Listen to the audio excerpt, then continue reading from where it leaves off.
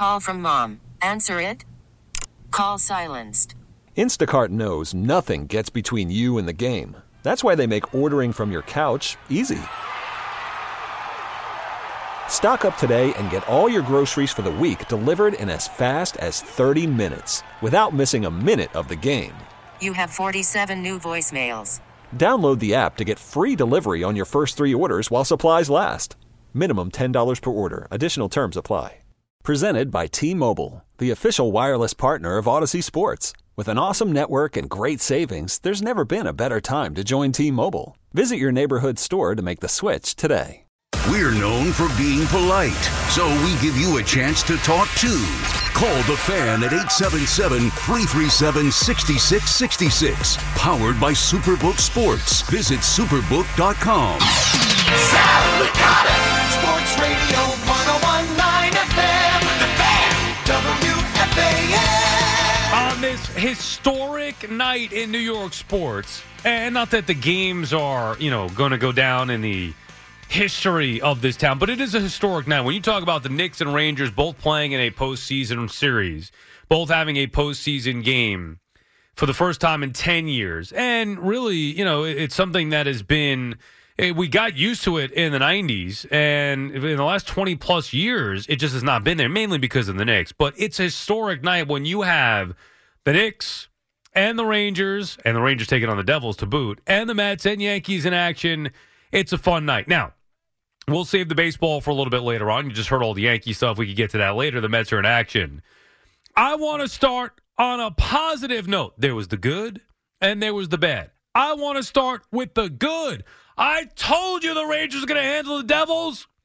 That was a performance by a team that looked ready to begin their quest for Lord Stanley's Cup. It was a dominant performance for the Rangers against a team who was favored in the series, a team who had their number in the regular season, a team who finished ahead of them in the standings in the Metropolitan Division, a team who was at home, and all we heard about all the speed of the Devils and look what they did in the regular season. You saw why postseason experience is so huge in, when you get down to a playoff matchup between a team that went through a nice, run last year in the grind of the postseason, and a team that, with the Devils, this is their first, time in the playoffs together. The Rangers dominated that hockey game. We also talked about, one of the reasons why we talked about the Rangers being able to win the Stanley Cup this year, being in position to win it. Not just the moves that they made at the trade deadline, although those were big, with Tarasenko, who scores the first goal. Surprise, surprise. The guy was brought here to be successful in the postseason. He scores the first goal. That's a great sign right there. Patrick Kane didn't do much, but still the trades the Rangers made to bolster their front six, their top six. I mean, they're paying dividends immediately in game one of the postseason. We talk about special teams. Rangers getting the job done on the power play as well last night. But the number one thing that we talked about with this Rangers team and why they had a chance to hoist Lord Stanley's Cup. And look, I know it's only one game. Not going to go nuts over it. But it's Igor Shesterkin. That is why the Rangers have a shot. You watch that game tonight. You watch that game, and you see immediately how this team can get to and win a Stanley Cup. Now, it's a long, long, long road. But that was about as impressive a performance as you can possibly have. A complete effort from the Rangers. Physical game, winning faceoffs, puck control, shots on the net, defensively, Igor, special teams, you name it.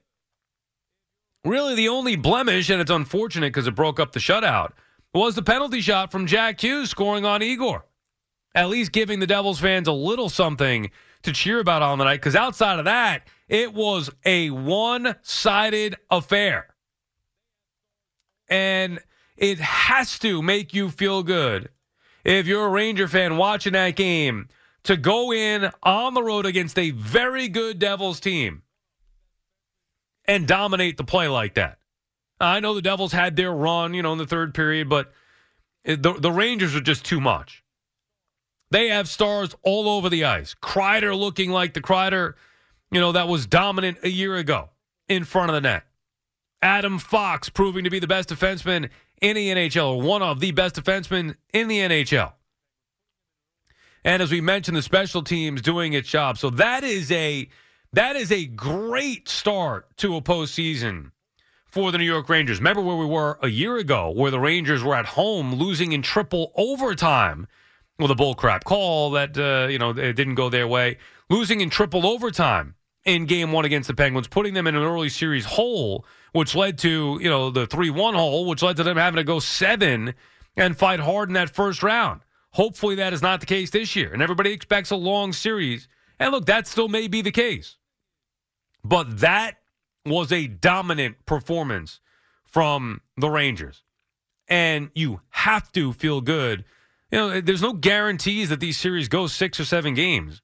Not saying it's not going to, but going in, I felt the Rangers were going to have the big advantage because of their playoff experience. And, the other thing is, they're a team, forget about even just the experience, but they got a taste of it last year, getting to the Eastern Conference Finals. And they're a team that's been on a mission to get back to where they were a year ago and go even further this year to the Stanley Cup, win a Stanley Cup. That is how they are built. The Devils are not built for that yet. Not to say that they can't do it, not to say that they're not good, but this is the Rangers' time here. Devils are new at this. Maybe next year, a different story. This is the Rangers' time here. They loaded up for it. They're ready for it. And all the pieces are in place right now. And all the pieces that are in place did exactly what you would want them to do in Game 1 of this postseason series, this first-round matchup, on the road, no less, against the Devils. And I would say hostile environment. And look, there were plenty of Devil fans there, but, you can hear the Potvin Sucks whistles from the Rangers fans in the house at the Rock. That place was rocking with Ranger fans. I don't think it's going to be the same way at the world's most famous when the series shifts for Game 3. Game 2, of course, will be Thursday night. Devils got to get back on the board. You do not want to go down 0-2 coming to the Garden for Game 3. But an impressive performance. As impressive a playoff performance as we've seen. They've won some big games. There have been close games, whatever. This was a dominant performance. Get the early 2-goal lead, make it stick, make it 3-0 in the second. What a goal by Lindgren. And then pull away in the third. Even when the Devils get on the board with Hughes, the Rangers answer back with the empty netter. It was an intense playoff game, but a game that the Rangers were in total control of, basically from start to finish. That is what you want to see from a team in Game 1 of the postseason that has Stanley Cup aspirations. As for the other team in town in the postseason tonight, the Knicks, it was one of those games where you just throw it out. It was a garbage effort really from the get-go. The Knicks aren't good enough shooting the basketball. We know that. Their three-point shot is just not there, and that's going to be a problem. And you see the flaws in this team. Even in the win, I don't think they played particularly well in Game 1, but they were able to play well enough down the stretch to be able to get the win on the road, which is great. And they did what they had to do. Can't go nuts because they lost Game 2. However, being down, by 30 in the game, that's not good. Having, 60 points at the end of 3, that's not good. The only damage the Knicks really did was in garbage time, which was the entire fourth quarter. And there's one main culprit. Now, the Knicks were not good overall, and it's not just one guy that cost them. Their defense wasn't very good. Their offense obviously was awful. But when it was still a game in the first quarter, in the first half, when it was still a game before Cleveland pulled away in that second quarter, R.J. Barrett continued to show why he is a major problem. And I say this with all sincerity possible. I do not believe R.J. Barrett belongs in the NBA. He does things that a borderline NBA player would do. Maybe there's certain things hey, yeah, he could attack the rim, or yeah, he could do this, or he's athletic. His shooting is he honestly may be the worst shooter I've ever seen. That's not like a big man who wasn't expected to shoot. No, I'm not talking about like R.J. Barrett versus Mitchell Robinson. I'm talking about for a guy who plays a position where you actually need someone to, shoot the basketball. It is basketball. The objective is to put the ball in the net. A lot of times to do so, you actually have to shoot it. R.J. Barrett may be the worst shooter of the basketball for a small forward / guard position that I've ever seen in my life. And he hurt the Knicks in game 1. He killed the Knicks in game 2 tonight. He was a major problem.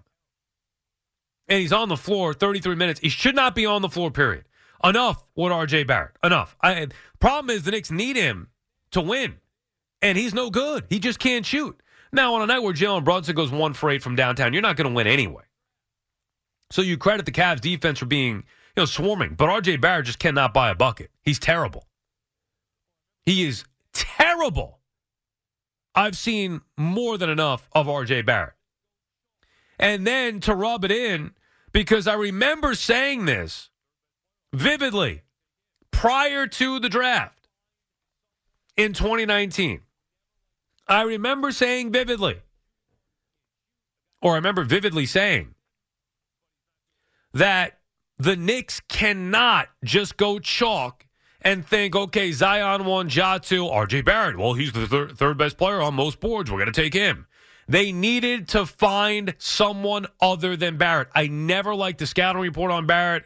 A shooting guard who can't shoot, a guy whose strength is taking it to the rim, but he's not good at shooting free throws. He can't go right. Like all those things. Red flag, red flag, red flag. Like, come on. And what do the Knicks do? They go chalk. Would anybody happen to know the player that was taken 5th in that draft? I'll give you a hint. He was on the Cavaliers tonight.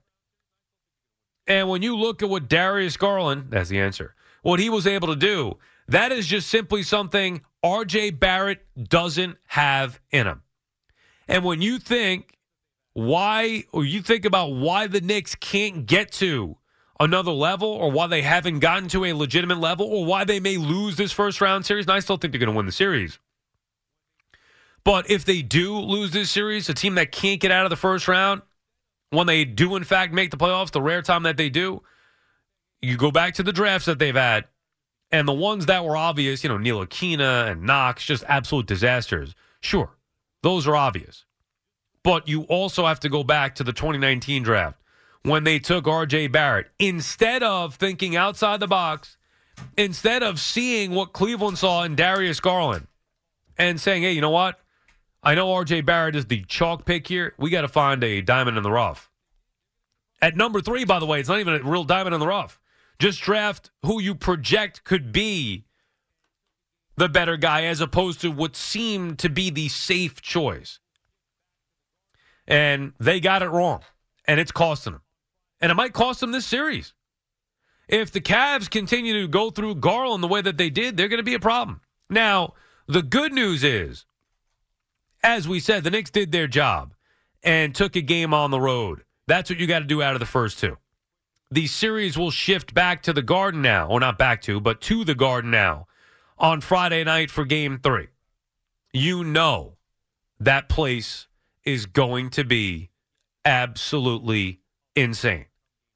And I have to believe that some of the Knicks, not named R.J. Barrett, that have struggled, Emmanuel Quickley, maybe even Obi Toppin, who wasn't awful tonight, I guess, but he's a guy who always thrives on that home crowd. Quentin Grimes. You have to believe that they're going to the Knicks will get the best of their guys come Game 3. Very disappointing, though, with R.J. Barrett, who just cannot shoot. Like, I never want to see him shoot. I was thinking as I was watching both games, the Knicks and Rangers, where I want Panarin to shoot. I don't want R.J. Barrett to shoot. Rangers need to shoot more. Barrett needs to shoot less. He's a problem. And Emmanuel Quickley, I don't know what the hell's gotten into him. Turning the ball over. I mean, he's just making bad decisions. The Knicks with the turnovers again, very sloppy. 17 turnovers again for the Knicks. Just sloppy basketball. This is the postseason. You have to respect the possessions. Each and every possession needs to be respected. And the Knicks have not done that in 2 games. They're fortunate to be 1-1. They got their doors blown off in Cleveland in Game 2. But it's over. You lick your wounds. You come back. You rest up. And Friday, you have to go out there with everything you got because the Knicks have to win these 2 games. You want to win this series? This is what happens in the NBA. You want to win series and move on, something the Knicks haven't done? You have to protect home court. They have home court. As ugly as it was in Game 2, doesn't matter. It's still just 1 loss. They got the win in Game 1, did what they had to do by taking 1 of 2 on the road. Now come home and protect home court. This episode is brought to you by Progressive Insurance. Whether you love true crime or comedy, celebrity interviews or news, you call the shots on what's in your podcast queue. And guess what? Now you can call them on your auto insurance too with the Name Your Price tool from Progressive. It works just the way it sounds. You tell Progressive how much you want to pay for car insurance, and they'll show you coverage options that fit your budget. Get your quote today at Progressive.com to join the over 28 million drivers who trust Progressive. Progressive Casualty Insurance Company and Affiliates. Price and coverage match limited by state law. Okay, picture this. It's Friday afternoon when a thought hits you. I can waste another weekend doing the same old whatever, or I can conquer it. I can hop into my all-new Hyundai Santa Fe and hit the road. Any road. The steeper, the better. Because my all-new Santa Fe is available with H-Track all-wheel drive, so I can hit the trail without a worry in the world. Heck, with 3 rows and best-in-class rear cargo space, I can pack the whole family in with all our gear.